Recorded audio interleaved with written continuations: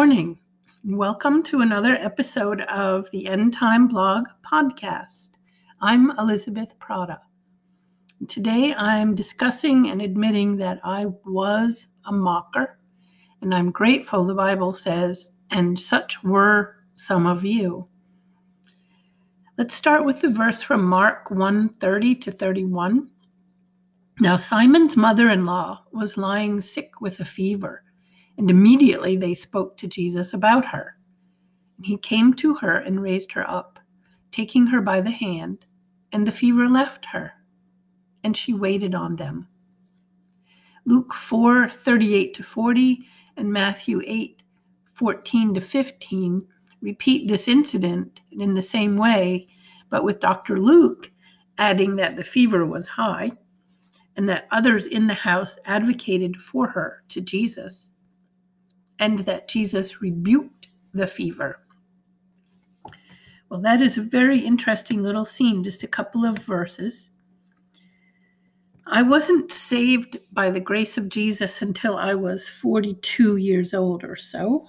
I grew up in the sexual revolution and the feminist revolution of the 1960s and 70s, and my mother was a feminist.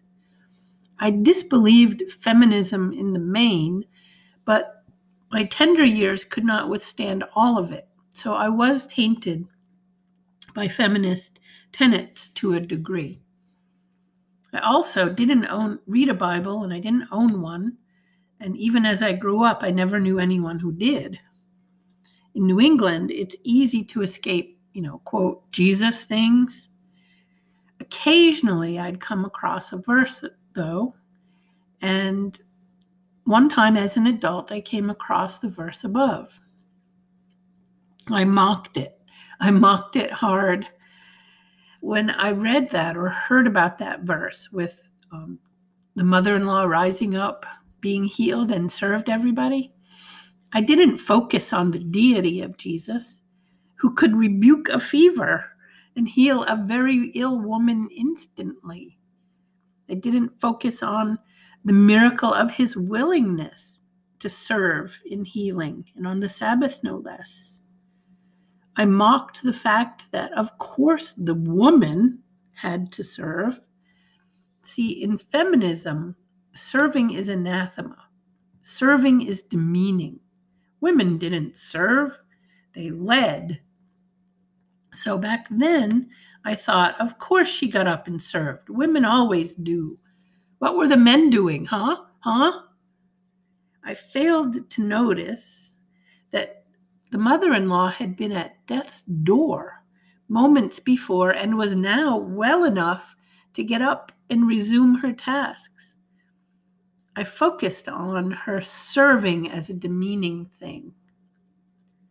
Now, the notion of serving to an unsaved person is odious. In fact, I grew up in an environment where the mother-in-law's illness and recovery would have been an excuse to be served. I was sick, serve me. Where's that fainting couch? It would have been milked to the utmost. But the healings of Jesus were immediate and total. They were done by his grace and his willingness to heal. What other response is proper for when the one true God stands over you, takes your hand, and instantly heals you? None. Serving the one true God is the only response. Now, the mother-in-law's fever was high, and she had taken to her bed. People living at that time didn't usually allow illness to interfere with their daily tasks. Everything still needed to get done. The cows still needed milking, the sheep still needed watching, and the meals still must be cooked. Since Peter's mother-in-law was in bed, this indicated a very dire situation. Perhaps she was even near death. So, of course she was grateful, and of course she served Jesus, and of course her hospitality would impel her to serve the guests in her house. That she served is not only an indication of her emotional state of gratitude, but of her physical state of wellness. Matthew 20:28 says, "Just as the Son of Man did not come to be served, but to serve, and to give his life as a ransom for many." Service was Jesus' aim and goal during his first coming. And service should be our aim and goal during our life. Our gratitude for our healing should be never ending. He healed our main problem, our sin and separation from God. He healed us so that we may commune with him, serve him, and glorify him as trophies of his grace. While the notion of serving is anathema to the unsaved, especially feminists, it should be primary on our mind. Now, I admit I still fail at this myself.